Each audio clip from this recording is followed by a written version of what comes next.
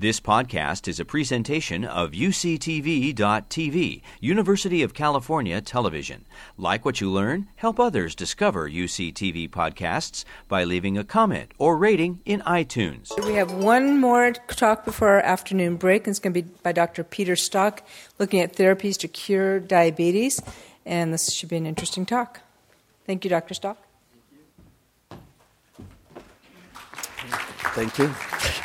Well, it's a pleasure to be here, and I actually am a little bit nervous. I don't know how many of you were here when I gave this talk 28 years ago for the first time, and we thought that some of these therapies were right around the corner, so we've rounded the corner.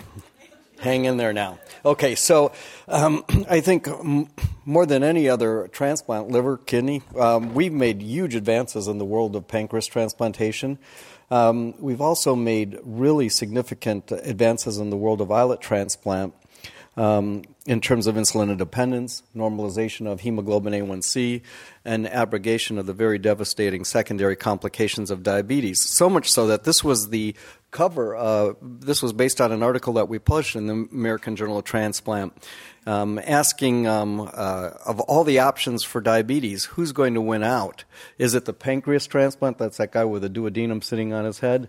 The islets on the right side, and that thing in the back is a computer. And you may have a lot of questions about the closed loop. We can put a man on the moon. It seems like we should be able to put a device in somebody that could secrete insulin. So those three things are all advancing at the same time, and we got to sort of figure out how to triage the patients. Now, even though we've had these great successes, our colleagues in endocrinology aren't so convinced. And in fact, in this, the last thing that was published in Diabetes Care from the Endocrine Society regarding recommendations for the management of hypoglycemia and diabetes, transplantation, islet or pancreas transplantation, wasn't mentioned once in the article. Now, I want to show you this data because this shows where hemoglobin A1C stand after intensive insulin therapy, standard insulin therapy, and after pancreas transplantation, with that solid white line there being where it should be. And you can see people on standard insulin therapy, and our management of diabetes patients is really poor out there in the community. Hemoglobin A1C is between 8 and 9. With intensive therapy, down around 7, but that subjects them to these significant problems with hypoglycemic unawareness. And then finally, pancreas transplants. We do a pancreas transplant. 90% of them are successful over a year's time as defined by insulin independence. And if you, the minute you put in a pancreas, you get insulin independence. And if you get insulin independence, look where your hemoglobin A1C is. They're down around 5. This is also an important figure because hemoglobin A1C correlates with the complications of diabetes. As your hemoglobin A1C goes up, your complications of retinopathy, nephropathy, and neuropathy progress. So what are the goals of therapy? I think with insulin therapy, we can get the hemoglobin A1Cs down with intensive therapy, but the more intensive the therapy, the increase the incidence of hypoglycemia and hypoglycemic unawareness in the long term. With islet transplants, we can normalize hemoglobin A1Cs. We really do abrogate hypoglycemic unawareness, but we don't always succeed in getting patients completely off of insulin, and that is really where we want to go with this. And then with pancreas transplants, hemoglobin A1Cs normalize. They don't have hypoglycemic unawareness, and they don't require insulin. So because we've gotten a lot better at pancreas transplant, we've extended the indications. We'll now, if somebody has a living donor kidney, they're type 1 diabetic, we'll move forward with a pancreas transplant after some level of stabilization. And we also are doing, very rarely still, pancreas transplants in the pre-uremic diabetic patient with a great deal of success, and I'll show you some data with that. So I'm going to show you some international data now that comes from a registry that is in part maintained by UNOS, but it's also maintained through the JDRF and some other organizations internationally. So the data is pretty interesting. So for pancreas transplants alone, 1 year unadjusted patient survival for all categories of pancreas transplantation up there around 95%. 5 year, somewhere around 90%. So we're doing really well with patient survival in all categories of pancreas transplantation. In fact, if you look at the 1 and 3 year UNOS data on living donor kidney survival, patient survival, and all pancreas transplants, all categories of pancreas, they're pretty close. Simultaneous pancreas kidney transplants, almost identical. And then at the bottom we have patients who get a deceased donor kidney transplant. So the punchline here is that pancreas transplants don't threaten lives. So keep that in mind. It's a very unnatural act of pancreas transplant, and I don't know how many surgeons there are here. I think there's probably not a great deal of interest in hearing about the technical aspects. Suffice it to say that we put the kidney on the left side in the standard location, where we normally put it extraperitoneally. We do one midline incision. We put the kidney into the left iliac vessels. We put the pancreas with a segment of donor duodenum into the right iliac fossa, and then we drain the exocrine contents of the pancreas directly into the bowel. And that's the Achilles heel of this operation, because now we're draining digestive enzymes, which account for about 85% of the pancreas, into the bowel. And if that anastomosis breaks down or those enzymes get activated, it's like having acute pancreatitis, hemorrhagic pancreatitis. It's a mess, and the pancreas has to come out. That's the Achilles heel. But technically, we've gotten much better at that. And to the point, as I mentioned before, that 90% of our patients have a technically successful graft at the end of 1 year. We've also gotten a lot better with immunosuppression. We used to have, when I started to do this, incidences of rejection of either the kidney or the pancreas over 80%. We're down to now 10 to 15% episodes of rejection with a fairly aggressive immunosuppression consisting of lymphodepletion with thymoglobulin. And we tend to use low-dose tacrolimus and MMF. Occasionally, we'll add low-dose TOR inhibitors, low-dose everolimus, sirolimus. Here's the survival benefit that was just published in JAMA in 2015. And it shows that if you get a simultaneous pancreas kidney transplant, that's that top dotted line, you see pretty good survival out 20 years, certainly out 10 years, compared to patients who don't get transplanted. The more important figure is this one. For patients we put on the list who have diabetes and are waiting for a transplant, 50% of them don't make it 5 years. So we really need to do better, and I'm going to get to some of that in a second. So how do we do with allograft success defined by insulin independence? The best is with a simultaneous pancreas kidney transplant. You could see the 1 year graft success is over 90%. In fact, it's about 90%. Insulin independence for all the categories. A 5 year survival is best for simultaneous pancreas kidney transplants. You can see insulin independence, 80% at 5 years. Similarly, it's also good kidney function in those patients because if you give them a pancreas transplant, you saw the data in the beginning, normalization of hemoglobin A1Cs. You don't get recurrent diabetic nephropathy, which is very important. All these transplants that we're doing in patients with poorly controlled diabetes, they're going to get recurrent disease simultaneously in the kidney if they don't have good control of the diabetes. We're not quite as good with pancreas after kidneys or pancreas transplants alone. You could see the 5 year results in that category are somewhere around 50 to 60%, but we're getting better, and I think it'll creep up to that in a few years. Typically, the patients that we consider for pancreas transplant, it's their first transplant, they're not highly sensitized, they're type 1s, typically have been type 1s, less than 55 years of age, and have had BMIs less than 30. With our improved results, I'm now going to tell you about something that you may not fully appreciate, but we're starting to extend our criteria. And we are extending our criteria to include type 2 diabetics who phenotypically look like type 1 diabetics. So we don't really have a good grasp of what type 2 diabetes is. It comes in all sorts of flavors, but many of you have seen the patients that aren't on huge doses of insulin. They're slender, yet they become they develop diabetes in the 20s and 30s, and they don't look like it's based on insulin resistance. So how are we going to extend the criteria? One interesting piece, we've been fairly restrictive at UCSF in terms of the age of the recipient for all pancreas transplants. We've said, they should be 40 at the time of listing. We don't really want to go above 55. But look at the national and international data. The patients who are over 60 do just as well, if not a little bit better. So it's really not about the age, it's about the cardiac workup. The other thing that's quite fascinating is about 10% of the patients traditionally have had type 2 diabetes. They're C-peptide positive.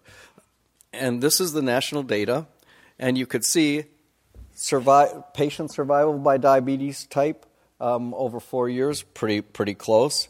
And look at allograft success by diabetes type, also over 80%. We just did a transplant about 8 months ago in a patient who had large insulin requirements. She was over 50, but she was slender. She's done extremely well with hemoglobin A1Cs under 5, and really tolerated the procedure well. So I think we have a lot to learn about who we should be doing these pancreas transplants. But if you have patients that are type 2 that develop their diabetes in their 20 to 30s, they're not particularly overweight, probably don't have a lot of insulin resistance, those are patients we should be considering for simultaneous pancreas kidney transplants. And there's a number of patients out there. With type 1 diabetes, the predominant race is Caucasian. But if we look at the type 2s, it's pretty much an equal mix of Caucasian, African Americans, Hispanics, and as a result of that, we're now starting to do transplants in more people of African descent. I think mostly because we're considering these folks with type 2 diabetes. So what are the pros of successful pancreas? The pros of pancreas transplant? It's a single organ transplant. It doesn't matter if patients are large men or petite women. We get insulin independence in over 90%, and we get that right out of the starting gates. It prevents hypoglycemia. It normalizes hemoglobin A1Cs. It improves quality of life. I cannot emphasize that enough. So much so that any patient who's had insulin independence loses their pancreas for rejection or some other reason. Every last one of them wants another pancreas transplant. It reverses over time peripheral neuropathy. It certainly prevents recurrent diabetic nephropathy, and it may prolong life. So why do I even want to talk about cellular transplants? We need to have an intervention that we can get to before the patients progress with their cardiovascular complications, because those are not reversible. Islet transplants, we know they work. We know they work because in patients who have chronic pancreatitis, we can take out the pancreas for pain. That's why we take it out, but that leaves them profoundly diabetic. We can isolate the islets from those pancreases if the pancreas isn't too damaged. Give them their own islets back into the liver. We just inject it into the liver and they flow out into the sinusoids of the liver. And those patients can become insulin independent as long as we can get enough islets out of the pancreas. But it shows it will work. We can make patients insulin independent, but we don't have to worry about autoimmune disease, and we don't have to worry about alloimmune disease. Now, if we talk about doing islet transplants in patients with type 1 diabetes, it hasn't been that successful, and it wasn't successful until James Shapiro up in Edmonton, Canada decided, Well, we'll give islets, aloe islets from deceased donors. We won't give just one dose. We'll give 2 doses and 3 doses until we get the patients insulin independent. In other words, give them enough islets and they will become insulin independent. And he tried not to use immunosuppression that made patients have diabetes. Steroids. He got rid of steroids. And he tried to minimize the calcineurin inhibitors. We know Prograf and cyclosporin both are toxic to islets. So it was really neat. He increased insulin independence following islet transplants from down around 10% all the way up to over 90%. But here was the problem. 2 years later, all those patients became diabetic again.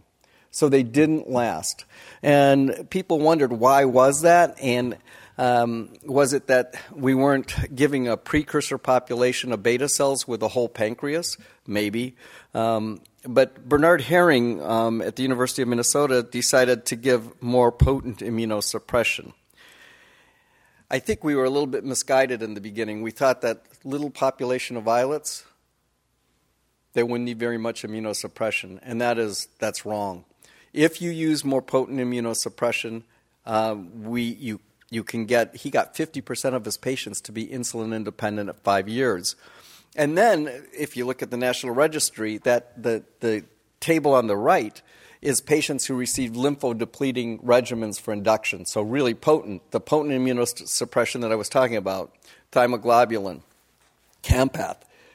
You started to see insulin independence rates of pushing 50%. In fact, if you look at these centers, many centers now are reporting 5-year insulin independence rate greater than 50%, including ours, which is the 4th one down. Greg Zott is the guy who isolates the islets, and Andy Posselt has run this program. It's really neat. We're up around 80% at that's actually 4 years, rates of insulin independence. And the one thing I have to tell you is we are very selective about the patients that we do islet transplants in. So we don't do large men with high insulin requirements. So keep that in mind as I show you some of this very exciting data. The table on the right is a patient on normal insulin therapy. That's the variation in blood sugars with a continuous glucose monitor. And after a successful islet transplant, one that engrafts, you could see the hemoglobin A1C is stable. And not only that, this is also data from Canada, this from Vancouver. You can prevent the secondary complications with an islet transplant. But there's huge challenges precluding wider application of this.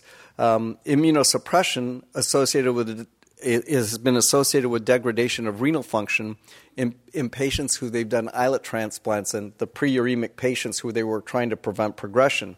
In other words, they gave them Prograf or calcineurin inhibitors, and as a result of that, these patients who didn't have problems with their kidney function developed problems with their kidney function. And what was worse is giving multiple infusions of islets sensitized patients, and that prevented them from getting a kidney transplant.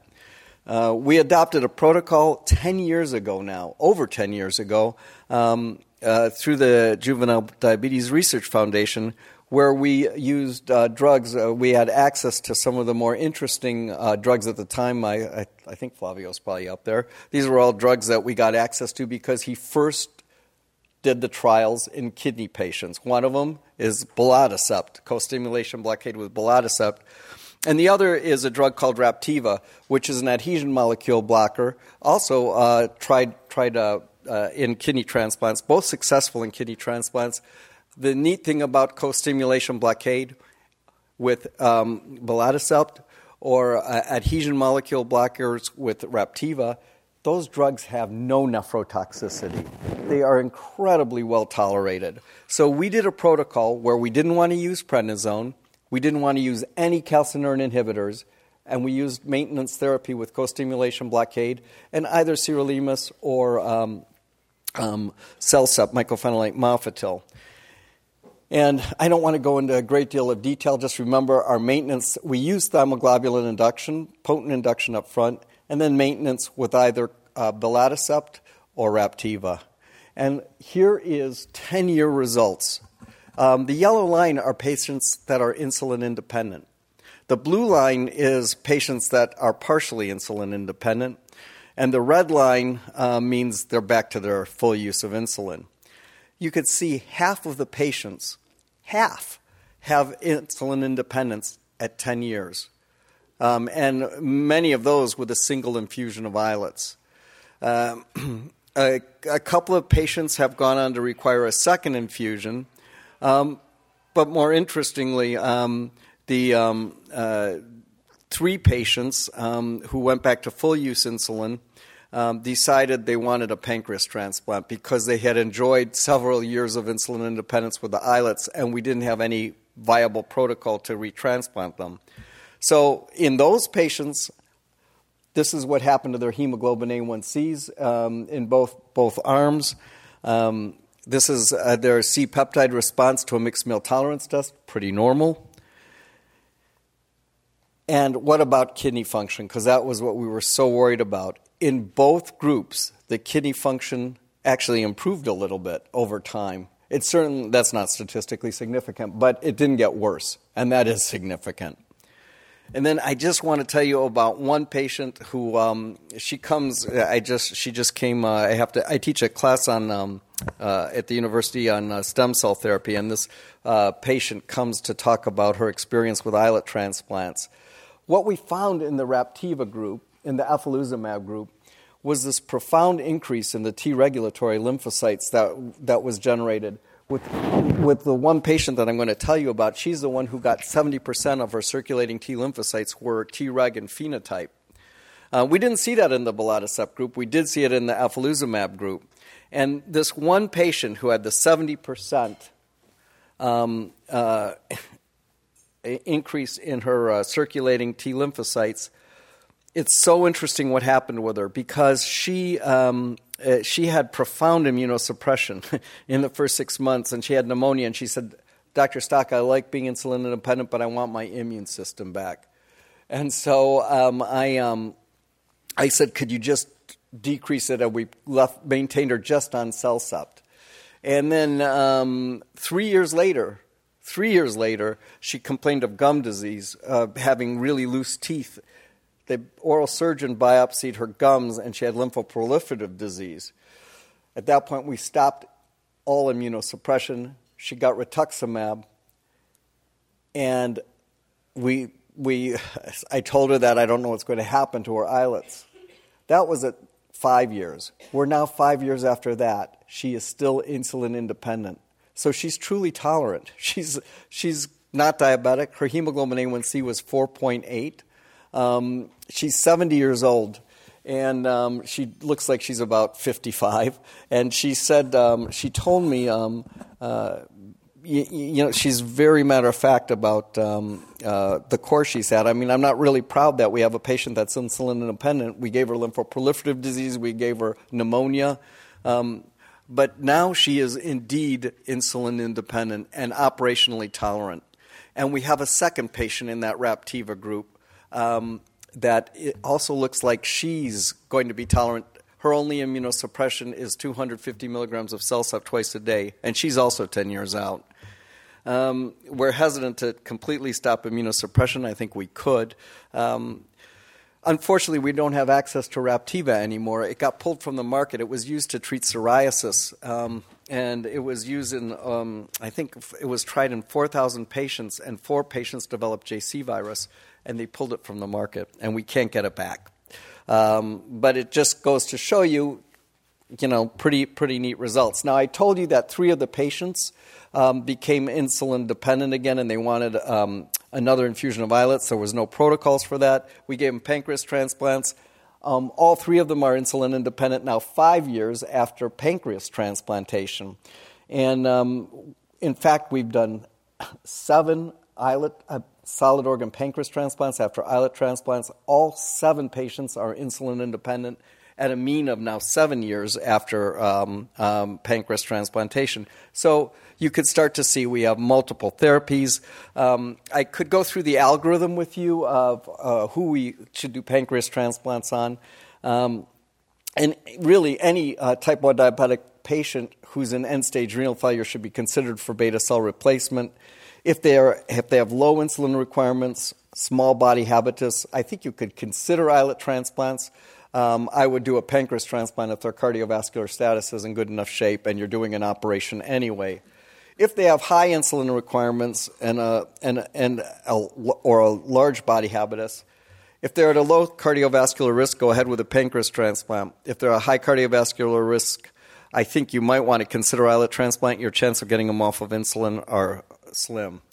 I think it's a little bit of a different story with pre-uremic patients. If they have life-threatening complications, people have to set their alarm clock every night because they're afraid they're not going to wake up, and they are a high cardiovascular risk, you could think about an islet transplant. Low cardiovascular risk, I would do an islet or a pancreas transplant. If there's no life-threatening complications, I would just continue medical management. But here's the punchline. If this table, this figure, if that represents the close to 2 million people in the U.S. with type 1 diabetes, pay attention to that one dot at the top. That right there, that little green dot, that's the number of patients that we can help with a pancreas or islet transplant in the sea of type 1 diabetics. I'm not even talking about type 2 diabetics. That's who we're helping. Our beta cell mass is severely limited. And now I'm going to tell you about the future because it's very exciting on multiple levels. First of all, can you make a beta cell from a stem cell? The answer is yes. There's two groups really that have made a stage 8 beta cell from either a pluripotent stem cell, IPS, or an embryonic stem cell. They've gotten insulin-producing beta cells. One group, Doug Melton's group in Boston, Kiefer's group up in Vancouver, both have beautiful beta cells, function pretty nicely. We also have one of my colleagues at UCSF, Matthias Hebrock. He's got a pretty good beta cell too. You may be familiar with this trial that was done in conjunction with the California Institute of Regenerative Medicine. They tried to put this stem cell clusters, it was a stage 4. So they had propagated the differentiation of the embryonic cell to a beta cell, but at stage 4 they took it out and they transplanted it. And over the course, they knew from small animal models that it took about a month or 2 months, and these cells fully matured in vivo and could turn around insulin. The problem was they were pluripotent, so they could still make little tumor cells, not malignant, but neoplasms. So the FDA worked with the group ViaCyte down in Southern California, actually, who had the stem cell. They encapsulated it and did subcutaneous transplants. And this is the trial you may have heard about. The problem is encapsulating the islets and putting them in a location where you could remove them if they developed a problem. It didn't work. They didn't survive. They couldn't survive the encapsulation. So, flash forward now to the current status. We need an engraftment site that we can pull cells out of in case we get into trouble. And along those lines, injecting islets into the forearm, into the muscle or the subcutaneous tissue seems like a logical, obvious choice. We have tried for a long time to put islets into that area, so we didn't put them into the liver. Putting them into the liver, it's estimated that only 10% of the cells that we inject survive. So if you look at a mouse model, take human cells and put it into an immunodeficient mouse, about maybe 30 or 40% of the cells survive in the kidney capsule, less in the subcutaneous, somewhere around 10%. We worked with stem cell-derived beta cells from Matthias Hebrock's lab. They do a little bit better, the beta cells derived from stem cells, but still only about half survived in the kidney capsule of the mouse, and about 40 to 50% in the subcutaneous tissue. And if we encapsulated them, none of them survived. So there's been a few people working in our lab, in our transplant surgery residents working with me, who were trying to make the environment in the subcutaneous area and muscle, making that area thrive so that the cells would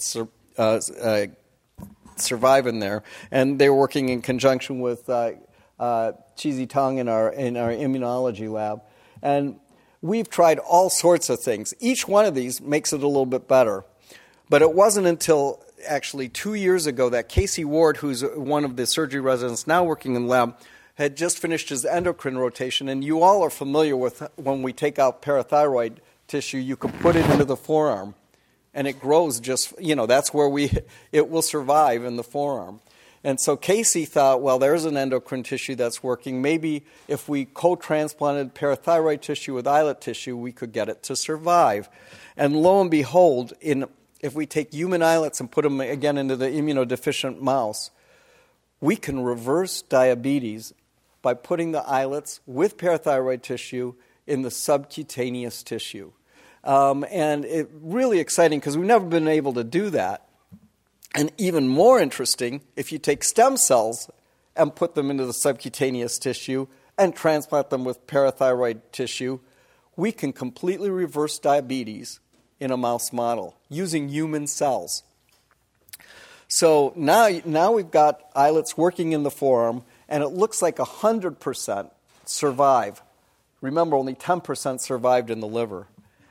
So now we're thinking sky's the limit, because maybe some people are talking about putting pig islets into the forearm. And more importantly, we think we got funding. It got a good score. We find out in 2 weeks if they're going to fund it as we wanted it to get funded. We're going to do a trial in humans, patients who are already on immunosuppression, either with a liver or a kidney transplant. They have to be type 1 diabetic. We're funded, we hope we've got funding for 8 patients to do a subcutaneous transplant of deceased donor islets with parathyroid tissue from the same donor. And if this works, and I could talk to you for about 2 hours about why it's working and why the stem cell people want to fund this, we can really expand it. And if we can use an unlimited source, it'll blow the lid off of how we manage diabetes. So on that, I just want to acknowledge the huge effort that is going on at UCSF. The person up in the upper left is Cheesy Tong. You've met her before at this meeting. She's our transplant immunologist. That's Julie Snedden on the bottom right. She's an islet biologist. Mike German, islet biologist, and Jeff Bluestone, an immunologist. That's Matthias Hebrock, who's making stem cells, upper right-hand corner. That's Tejal Desai, who's the head of bioengineering at UCSF. She's trying to figure out a better strategy for encapsulating the islets. That's the whole team of people who are involved in the islet transplant program. That's Andy Pauselt in the middle, who's really spearheaded the clinical effort. And on the left is Greg Zott, who is the guy who isolates the islets. And those are my colleagues in surgery. Many who are there. We unfortunately have a liver meeting. The International Liver Meeting is this week. So it's the Nancy and John and Seymour are at that meeting. So I'll stop there and entertain any questions you might have. Thank you very much.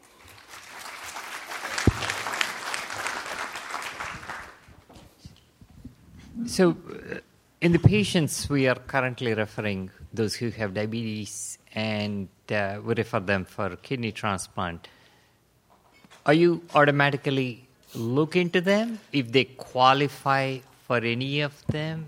Yeah, thank you for asking that question. And also, as an extension, the patients who are already listed, I have several young patients with type 2 diabetes. Yes. Are you going to look at their records as well? Yeah, so I would have planted you in the audience to ask that question because,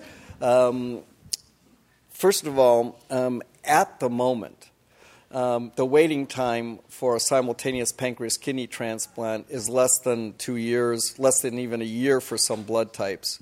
So these patients will move to the top of the list. So it's not a trivial question. If we can really help a person, at the moment, they're trying to use all the pancreases that can be used. It's about 20% of donors have a suitable pancreas. So it will expedite time on the list for these patients. And not only that, it may be the right thing to do. So we went back and we tried to, we didn't know how to treat it. We have a very large waiting list. So I screened, I didn't do it, I should say, all the wonderful coordinators in the audience did, and tried to find the patients who had low BMI, relatively low BMIs, less than 30. So we're going for the phenotypic type 1s. And probably not on excessive amounts of insulin, because the patients that are profoundly resistant, will put in a pancreas and they'll still need insulin. Then really, what are we doing? So we screened and we're looking. We found about 30 patients, and we screened those patients, and we were down to like 15. The patient that I just told you about that we transplanted, that's about 6 months out with a normal hemoglobin A1C, she was one of the patients that we screened. Surprisingly, we haven't come across a lot of them. But I think they are out there. I think you're dead on. And I think if you identify, if you're seeing any patients on dialysis that you think, we should consider this, please call us, and we will immediately evaluate them. But very important. Thank you for asking. And we are considering them moving forward prospectively. Any other questions? Stephanie? Yes. I'm just going to add on it. So, sorry. My name is Stephanie, and actually, when we get the referrals... Speak into the... Hi. Yeah. So when we get the referrals, we actually have our intake.